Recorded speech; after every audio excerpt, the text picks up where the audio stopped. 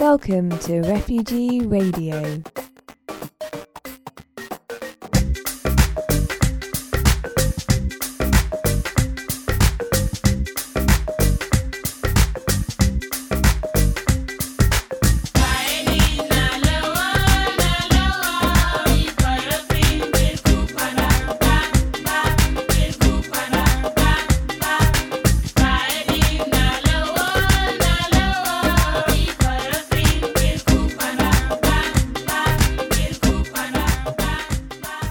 So this is the Refugee Radio Show, bringing you news of an online concert for Refugee Week on Thursday the 18th of June from 7:30 p.m. with Bashir Al-Gamar, Jamal and Allah and Polina and Merlin Shepherd, bringing you refugee music and vibes from Sudan, from Syria, from Russia and beyond.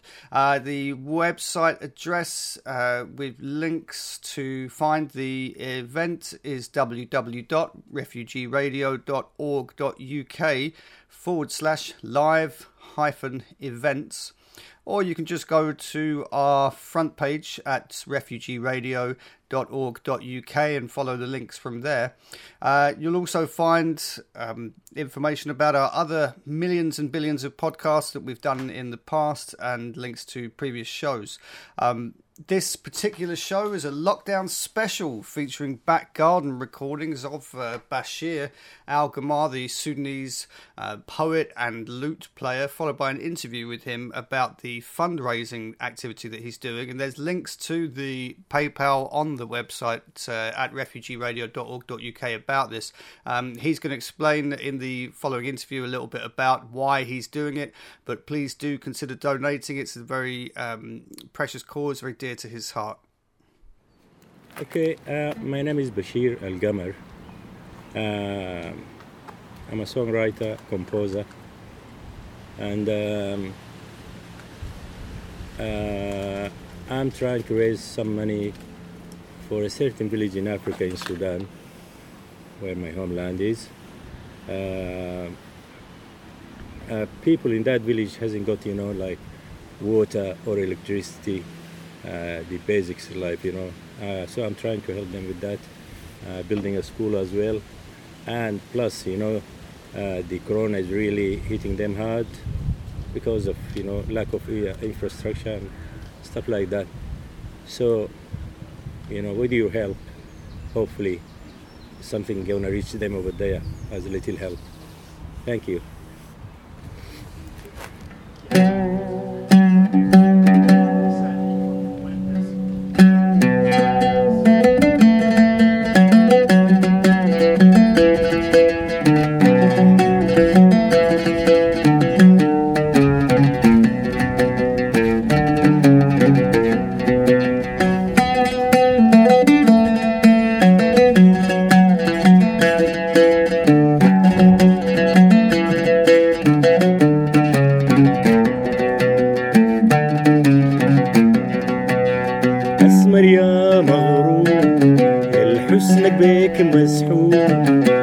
أسمر يا مغرور يا الحسن بيك مسحور في عيونك شايل النور خليت عقولنا تدور خليت أفكارنا تدور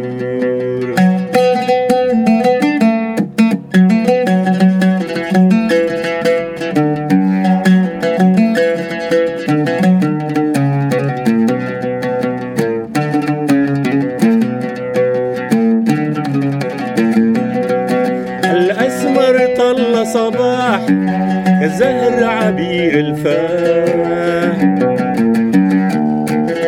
زي بلبس الصداح كم غنى وساجرا الأسمر طل صباح كالزهر عبير الفاح زي بلبس الصداح كم غنى وساجرا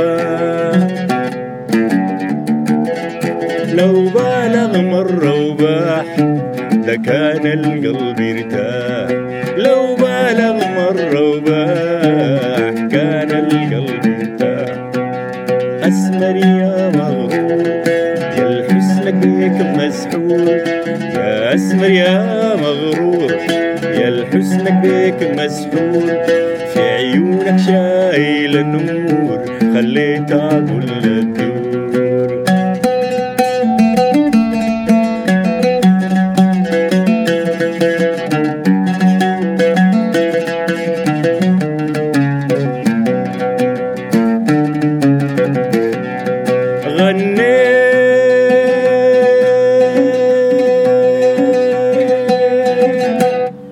غنينا شكينا بكينا شاشينا لقدوبنا دوبنا الليل يا زينة في عيونك دوبتينا لو زدت عنادك لينا ده يبقى الحب لو زدت عنادك لينا ده يبقى الحب بينا أسمك يا مغرور الحسنك بيك مسحور يا أسمر يا مغرور يا الحسنك بيك مسحور في عيونك شايل النور خليت عقول الدور خليت أفكارنا الدور أسمر يا مغرور خليت عقول الدور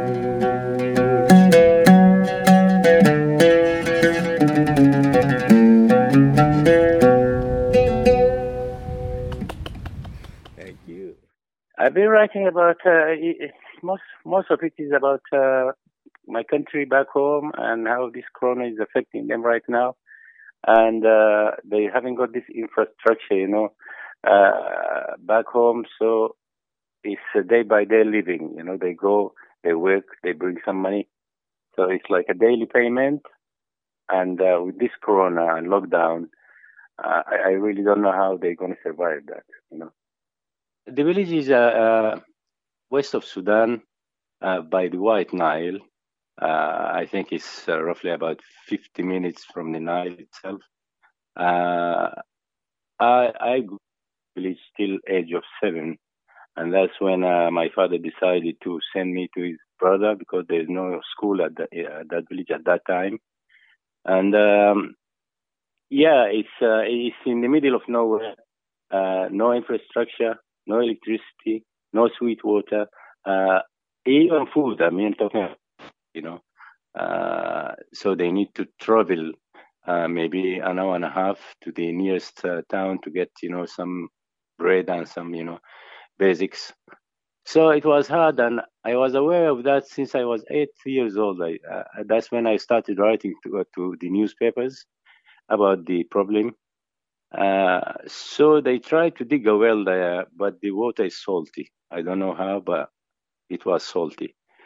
And since then, they still have the same problem. I mean, I'm talking about 40, 50 years, ago. And that's when I became involved, I wanted to help these people. So I spent the last few years here in Brighton, trying to raise some money. I've done few things over there. But there's lots to do, The problem with the water, how does that affect people? Oh my God! I mean, disease. They were forced to drink that salty water, and that causes lots of health problems. Or it's either you travel, maybe by donkey or by horse or whatever means you are having to the nearest town. Get some water, and that will last you, for maybe 5 or 6 days, then back again. The train sometimes brings, like tanks of water. So it's all, it's like a temporary solution for the problem. And you said it causes diseases as well. Oh, yeah, kidney diseases, lots of it over there. That's why everybody has problems with kidney disease in that region. It's because of the water. Yeah, it's the water. Because that's a very common health problem for people from that region. I know. Yeah, it's not only that village. I'm talking about the whole region over there. I'm talking about hundreds of villages. But I mean, because I grew up there, so if I could help at least one village, that would be great. So I'm working on that. And did you manage to? What happened with the well in the end? with the well. The well is still there, and it's only for animals. So the animals drinks it, like cows and camels. They come from different villages to this well, and unfortunately, the animals drinks that water. It's salty. You cannot drink it. Yeah. And you said you're trying to raise funds to help the village, and one thing they need at the moment is a generator. Is that right? Yeah, this is what this is their demand. I talked to them about the well, but the cost of it is very high to get one, to actually dig one. And they asked me, well, we are having a problem with electricity here. They haven't got electricity at all, not even nearby, and everything depends on electricity. And so they asked me about a generator. The village is not that big. I mean, a big generator will do the job. How many people live there? I would say roughly about 300. Yeah. Yeah, maybe about 300 people there. And I know most of them, they've been there since I was a child. And can you describe what it looks like, what the houses are like, what the streets are made of? Oh my God! All the it's all the houses are made of I don't know what you call it in English, but it's like stones, and there's no bricks over there. It's whatever you find in nature. You just build your house. Apart from one or two houses, maybe. And that's it really. The school is my father and my uncle who built the school now. Maybe that's 10, 15 years ago. Last year, I went down there and I've done few maintenance to the school, which is like only 4 classes. And that's it really, completely isolated village. It's just miserable, Stefan. It's really, they're struggling every single day to just have their 2 meals, not even 3 meals. I heard there was some problems with, I don't know if this affects your village, but with I don't know where you are in relation to, probably not so bad near the Nile, but some of the villages have been completely swallowed up by sand recently. That's right. This village is one of them, but it's gradual. I could see that happening, Oh, every really? year It's the when I same go. problem. Yeah, I could see that. It's swallowing. Even the houses. It's like you just cannot drive by car to get to, say, my house. My parents' house over there. It's really hard, and I could see it happening. I don't know what's going to happen to them with the coming, maybe 20 years or 30 years. So it's a real struggle over there. All what I'm trying to do is easing life for them, Stefan. I know I cannot be a whole solution for them, but I'm trying to ease this pain and this struggle by doing little things. It's like a generator, maintaining, the schools, single parents. I just give them some money. So the whole thing is a temporary solution. I haven't got the permanent. That's what the government should do, over there.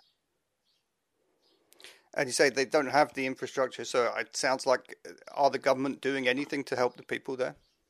They are not helping. When I'm talking, when I was 8 years or 9 years old, when I started complaining about this situation, you guess how many governments, have been there in Sudan, and no one is willing really to help, all these villages, in the west of Sudan.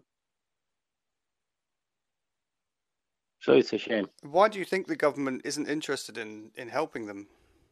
Well, first of all, it's corruption. I mean, if I started, raising some money and send it to the government over there or the people who are responsible, believe me, it won't reach the people there. So corruption is number one. It's a number one enemy.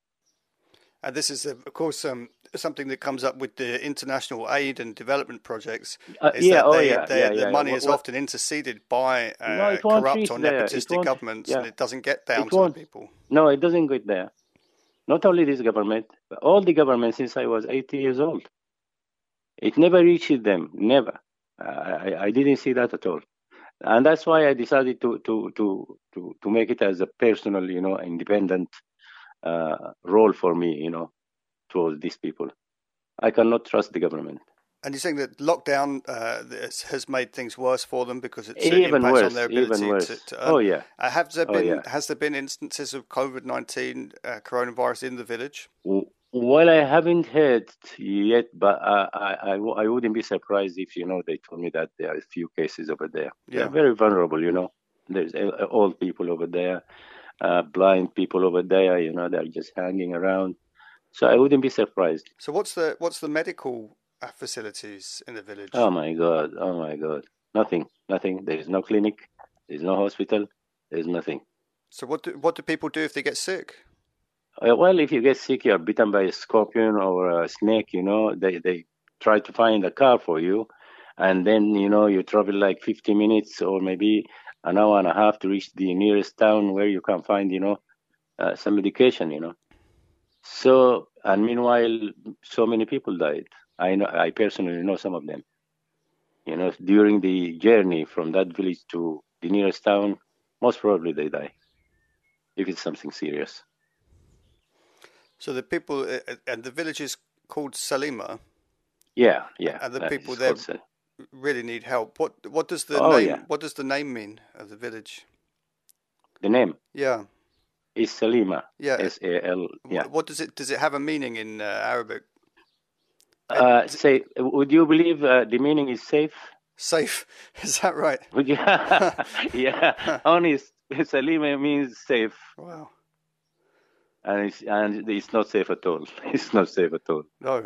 And you said you went away when you were quite young in order to get an education. There wasn't a school there at that time. That's something that your family has built since. And this is when my father decided to send me to town where his brother is there, where there is schools over there. So it's a big city. So basically I grew up with my uncle, because there's no school. There's no school at all for me. It's either my father keeps me in this village without education, or sacrifice and send me to his brother. So it was hard, it was hard childhood as well. But that's it really. You started writing to the newspapers to complain about the situation since I was 9. Yeah, really? Yeah. That's very young. I never forget that. Yeah, it's very young. I sent them a letter complaining about the situation, about the water actually. Yeah. In my village, and funny enough, they did print it. They did put it as So yeah, and I'm still, since then, I'm still trying to, easing this struggle for them. It's a real hard struggle.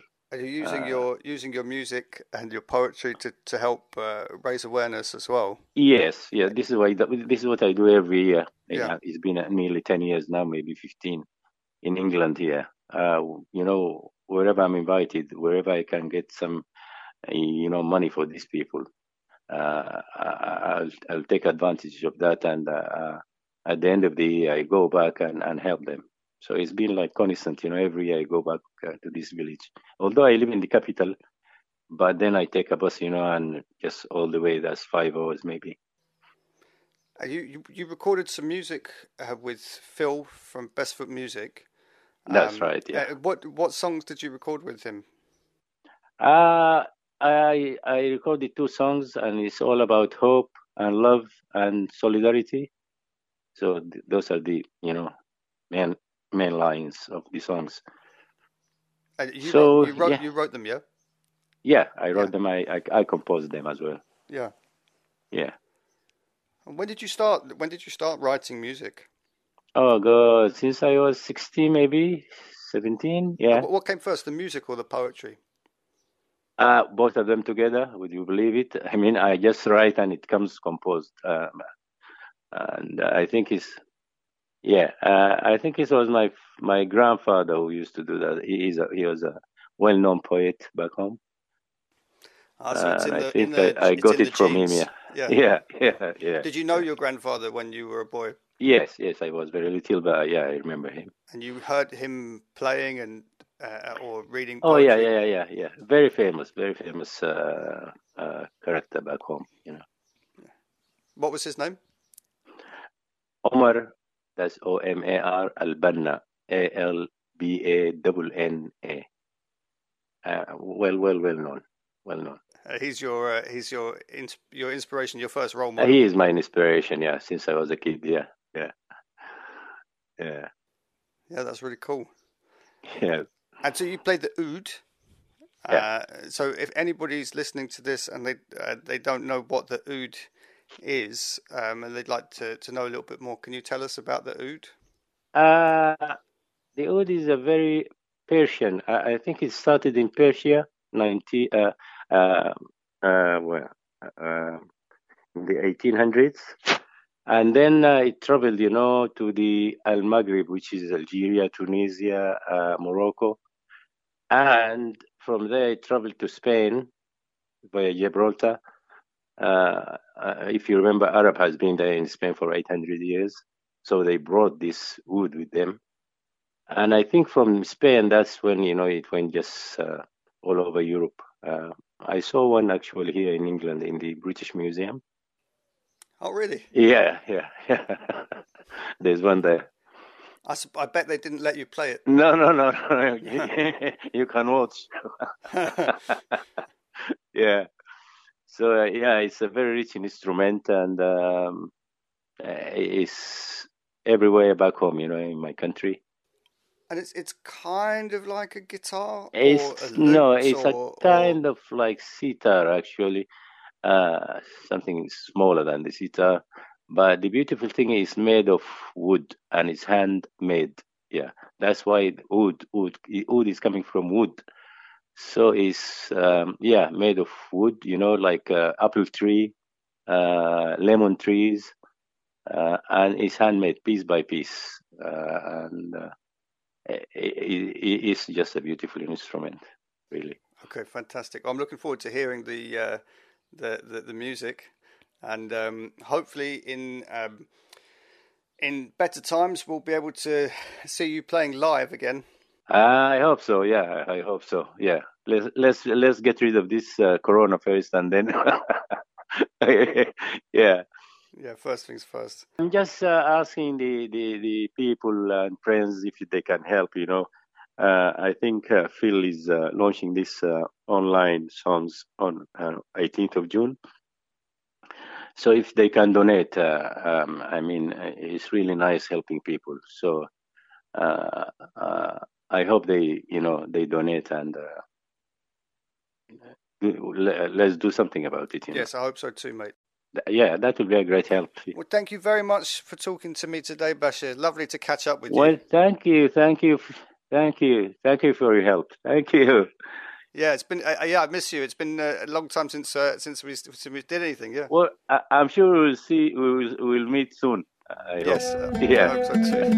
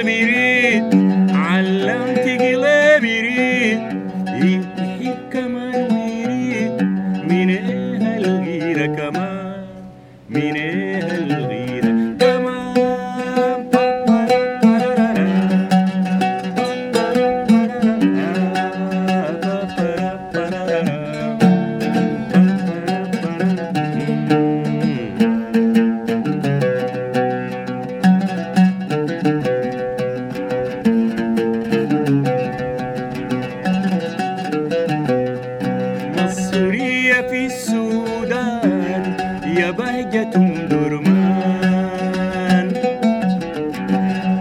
سوريا في السودان يا بهجة درمان،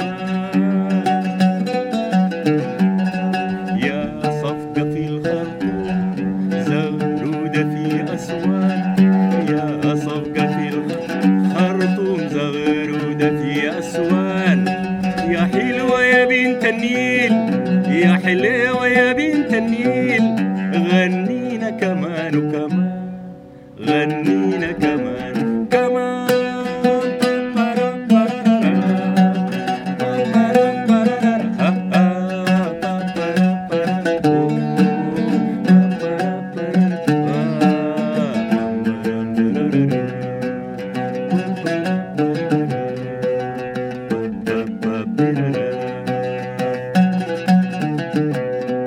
الحلوة صباح الورد والورد مع الخد، الحلوة صباح الورد والورد مع الخد، والشمس ضاحكة تقول، الشمس ضاحكة تقول وتقول وتقول وتقول للدنيا صباحك، للدنيا صباحك، الحلوة صباح الورد.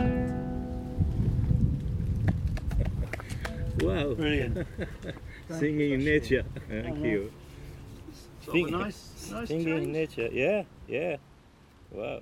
ụmụnne m, aha m Agnes Ngozi, amekuru n'ụka na Refugee Radio nọ na Brighton and Hove, Sussex in England and Wales, nọ na 97.2 FM.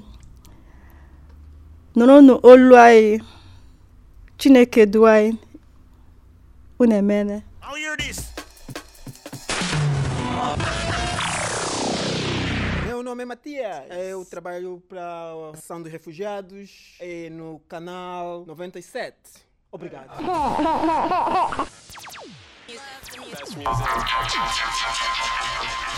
Checho yeno Refugee Radio 97.2 FM eyamba abantu wano Brighton ne Hove, eyamba ba refugee, ekoze kyamaanyi nnyo mwena mugiwagire era tuli basanyufu kusinzira n'omukulu agiddukanya director Steve. Mwebale nnyo, mwebalire ddala. All right, so that was Bashir Al-Gamar in interview with me over the phone and recorded in his back garden by Phil from Best Foot Music. You're listening to the Refugee Radio Show. I'll give you the website link again for donations if you want to get involved and support what Bashir's doing. It's the best way to go is www.refugeeradio.org.uk and follow the links from the front page. And that will take you over to the Best Foot Music site and the PayPal donations site. There's other musicians involved, of course. Jamal and Allah we're going to hear from in a minute. We're going to have a little preview from the online concert that they're doing for Refugee Week. That's going to be on Thursday, the 18th of June from 7:30 p.m. And they're raising funds as well. We're raising funds to support all the other musicians and what they're up to in the community. We're going to have a little preview from the recordings that Phil from Best Foot Music made of Jamal and Allah in their back gardens just a couple of days ago. Hi, my name is Jamal Assaka. Hello, my name is Ala. I'm gonna play oud and my friend Jamal gonna play percussion. We're gonna play 2 Arabic songs today. I hope you enjoy it. Yeah.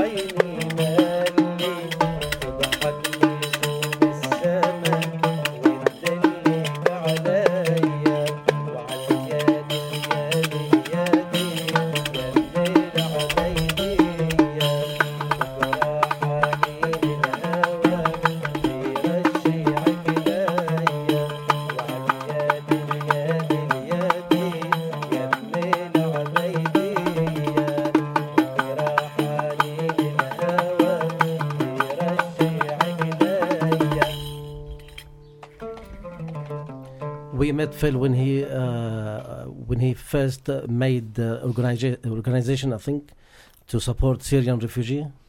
The first time in, I think, I don't know what's pub. I forgot. 2016, maybe? Yeah. So we met them at that time, and we were very happy that Philip, he was supporting our community.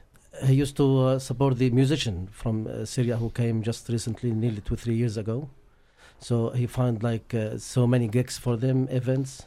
So they brought them culture from Syria and here. No, when I was 20 years old, I started learning oud.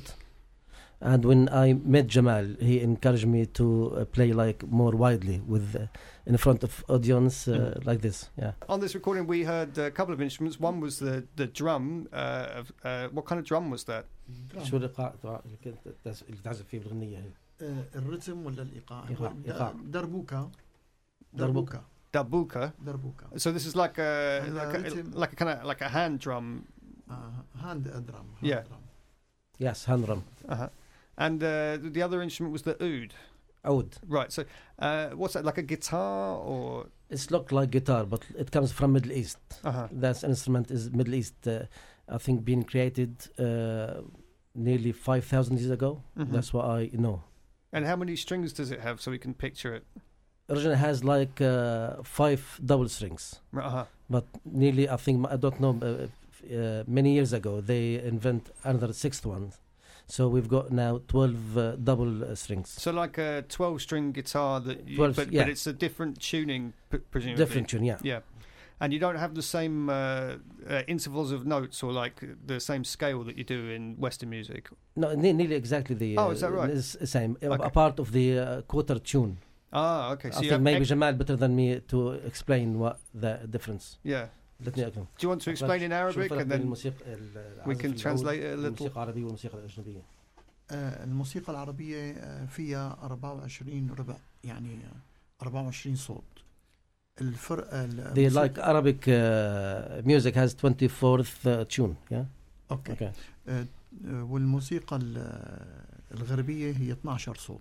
And the I think Western music is 12 sounds, 12 tunes.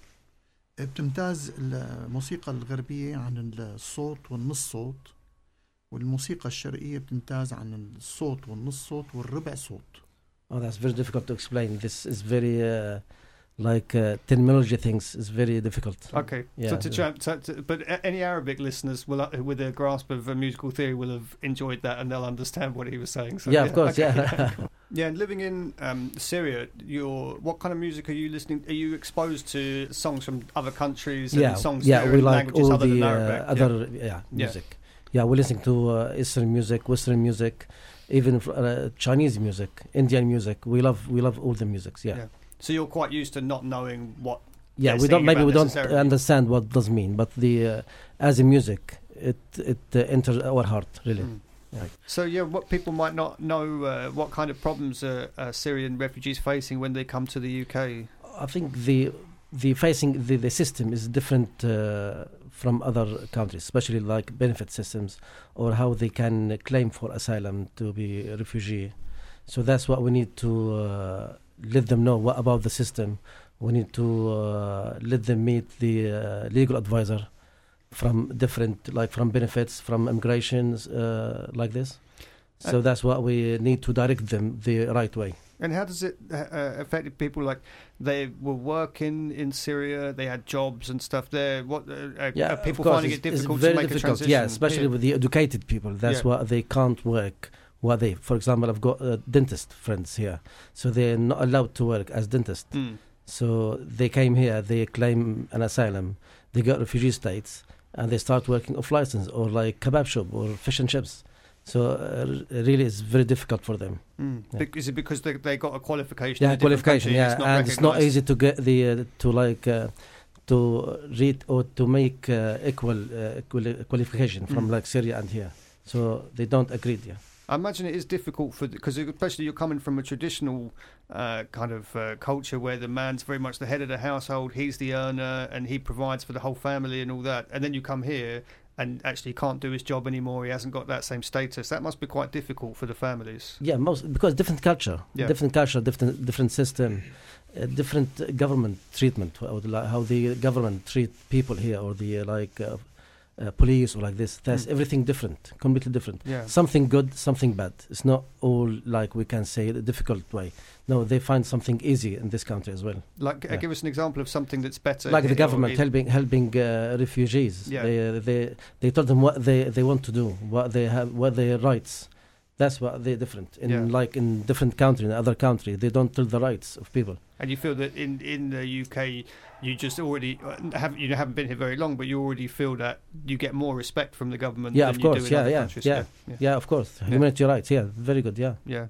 Okay. Yeah. And what's the response of the audience has been like? You've been playing for. I know you've had some concerts you've done where it's been, people from the Syrian community, but you've also played to just British people who've never heard this kind of music before. What's the reaction from British audiences? I think they were happy because they know where they're coming for a concert. They know they're gonna hear like Syrian music or Arabic music, so they really enjoyed what we done. Yeah. Yeah. And how have you found the reactions, Phil? From the British audiences, you've seen people. I've seen people dancing. Yeah, people who've dance. Never heard it before when it comes to these shows. Yeah, people dance. I mean, I think, people getting into it. I mean, slowly, kind of attitudes are changing, and people enjoy the music. I think, I mean, a terrible dancer, but I always get up on the dance floor. I was going to ask about the moves, because when Syrian people, when they hear the traditional folk songs, presumably are there traditional folk dances or folk sort of dance moves that people do when they hear this music? No, I think each song has different dance, or like each type of songs, they have different dancing. We have like dancing, like English people dancing, or like dabka with like line dancing. That's what really is different. Oh, I do line dancing. Yeah, line, like the line. They put the line. Yeah. Yes, it's called dabka. Dabka. Yeah. Okay. You kind of get like country dancing or like a Kaylee or something like that. Yeah. Okay. I haven't seen that. You've got to get somebody to bark at the audience and get them doing this. I think people I think when we're down here, people go around in a circle. And there's some quite fancy footworkers going on as well. Some good foot moves going on. And you've got something. Jamal's son Khalid taught us to dance once. Oh, okay. Jamal's son. Now Jamal and Allah, you're from Damascus in Syria originally. What's the situation over there with respect to homelessness? Do you see people sleeping on the streets in Syria, or does it work differently? Actually, I haven't been to Syria a long time ago now, even before the war. But definitely there's people suffering there. They don't have food, especially everything expensive now. Yeah. And that's what, we can see some homeless people, Well, I suppose at the moment, of course, the situation's completely different to how it was in the past. And the people, them houses been destroyed just in around Damascus. So they all moved to Damascus. Yeah, there's a very difficult situation there.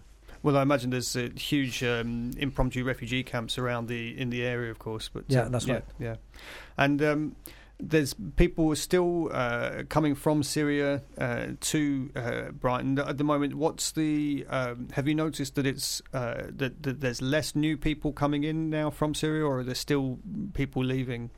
I think as illegal people, there's less.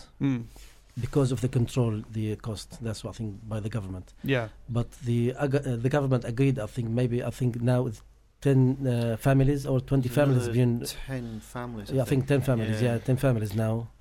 10 families just Brighton Hove. I think maybe. This is the vulnerable people's relocation scheme, and so they're organising in advance to bring people out of the situation. I think they agreed for 20,000. I think. So I think it was a couple of years ago. I think they announced 20,000 people. I think we're nowhere near even 2,000. I think and also I mean I know that the Calais. I mean we know a couple of people in Brighton who've come through Calais. And the Calais thing again, it's something that's kind of disappeared out of the news, and obviously after the camp was bulldozed a couple of years ago, but actually there's still approximately, I mean if you go on the Care for Calais website, there's still approximately 3,000 people living in northern France in appalling conditions. So there are people coming, and obviously we are a rich country, and personally I feel we should be doing more, or the UK government should be doing more. And if you look at the community groups, certainly in Sussex, there are lots of community groups in the area that are trying to do what they can to help people, but there's actually not that much support from the government. I mean, when people talk about, if you look at some of the right-wing press and they sort of use language like swarms of refugees, actually the vast majority of refugees are in Jordan and Lebanon from Syria, and the UK government could be doing more. And there's a lot of people want to reunite with their families here as well. So that's obviously a real struggle for people. Okay. Yeah, I think they must. I think even bring the family from like Jamal, 2 daughters. One live in Turkey, the other daughter lives in Jordan. So the phase is very difficult to bring them daughters here. Oh, so he's got Jamal he's got children. They're stuck outside of the UK, and he's allowed to stay here, but he can't bring them here. They can't bring them here because they're married. Their 2 daughters married. So it's the difference of in British culture. We consider once you're 18, that's it. Out there, stop you go and get your own place. But you're talking about people who he still feels they're his dependent children, but they're over 18, so the government says no, they're not part of your family anymore. That's right. That's what they said. Yeah. So there's got, I think that's a continuing problem for people from Syria in the UK. Is you've got families scattered around the world, and also you've got news coming in every day about terrible things happening back home, and it must make it quite hard to settle, to feel settled here. Yeah, that's right. Yeah, it's very difficult. And also, for example, my family, some of them lived in Germany, some of them in Norway, some of them in Syria. So we're divided. So that's most of I think maybe 80% or 90% of Syrian family. Same situation. Now, what do you think the effect of that is going to be in the long run, like in years to come? What effect will that have on people? What do you mean? Sorry, being scattered around the world like that, what will it do to you've got a small Syrian community in Brighton and Hove. What do you think the impact will be on that community of having, relatives and loved ones scattered around the place like that?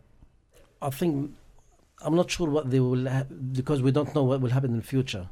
So it depends what situation in Syria now.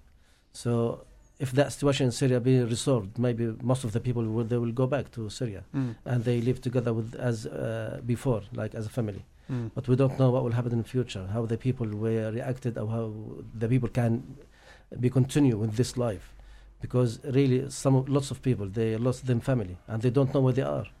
Maybe they died or they looking somewhere else. We don't know. Yeah. So that's.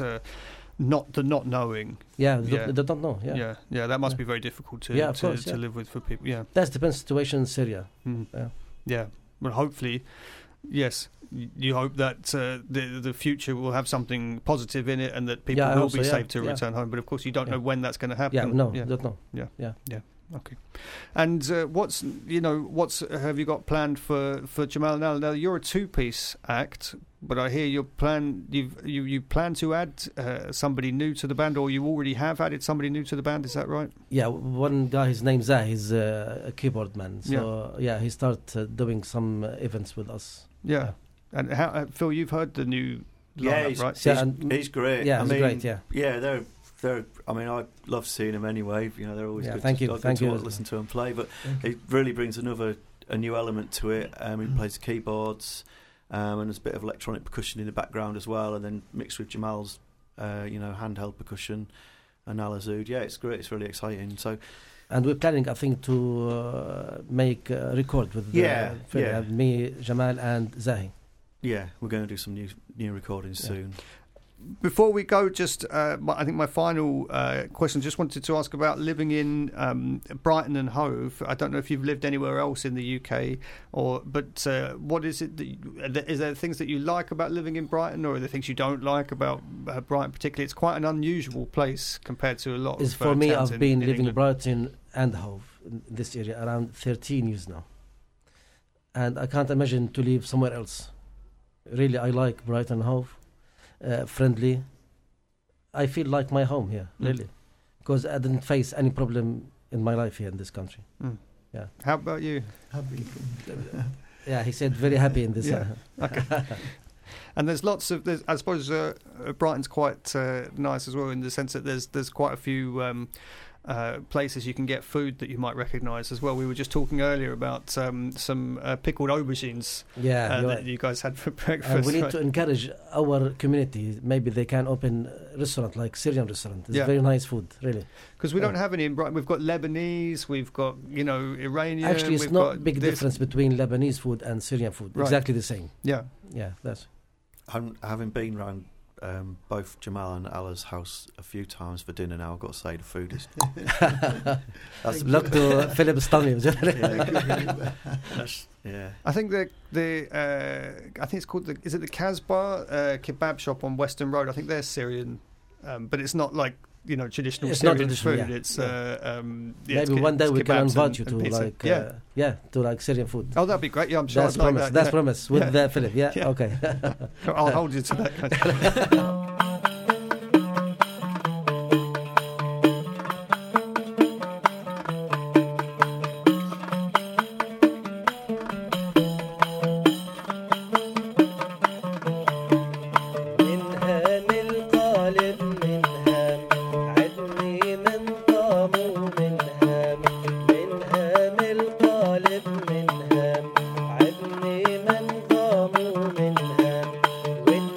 تشكي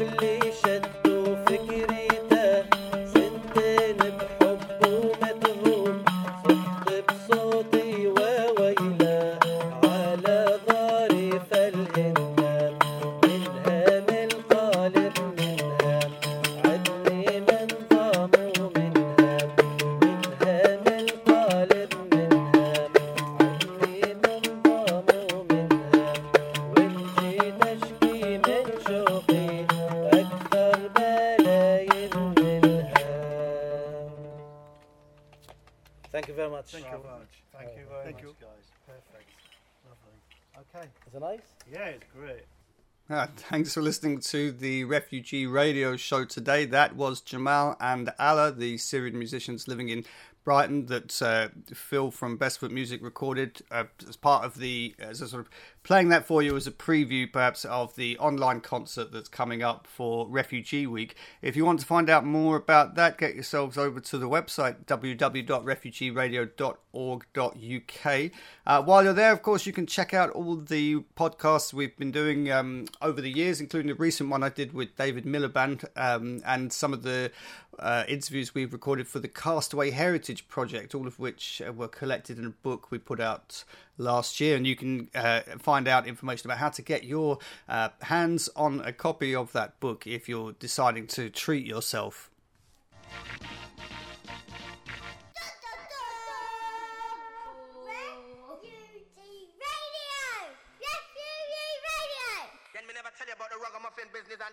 Hello. Refugee Radio. Watch out for these tunes.